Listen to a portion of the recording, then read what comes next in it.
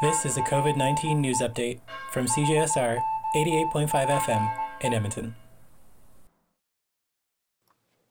This past week, we did not see an update from the university's website.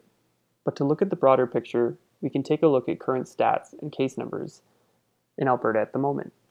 On Alberta's updated website, we can sort by age groups to see trending cases amongst young people.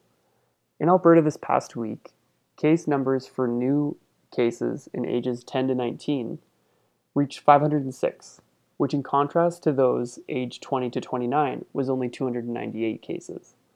This is interesting and can definitely be assumed that it's from in-person schooling. As of November 12th, over 81% of eligible Albertans have been fully vaccinated. In the university in this last week's update covered the upcoming plan to have at least 90% of classes this semester in person by January of 2022. This will indeed be an interesting time, and we will update you with numbers as they come in. For more information, you can visit alberta.ca/stats/COVID-19 or on the university's website at ualberta.ca/COVID-19. For CJSR, this is Jared Kam.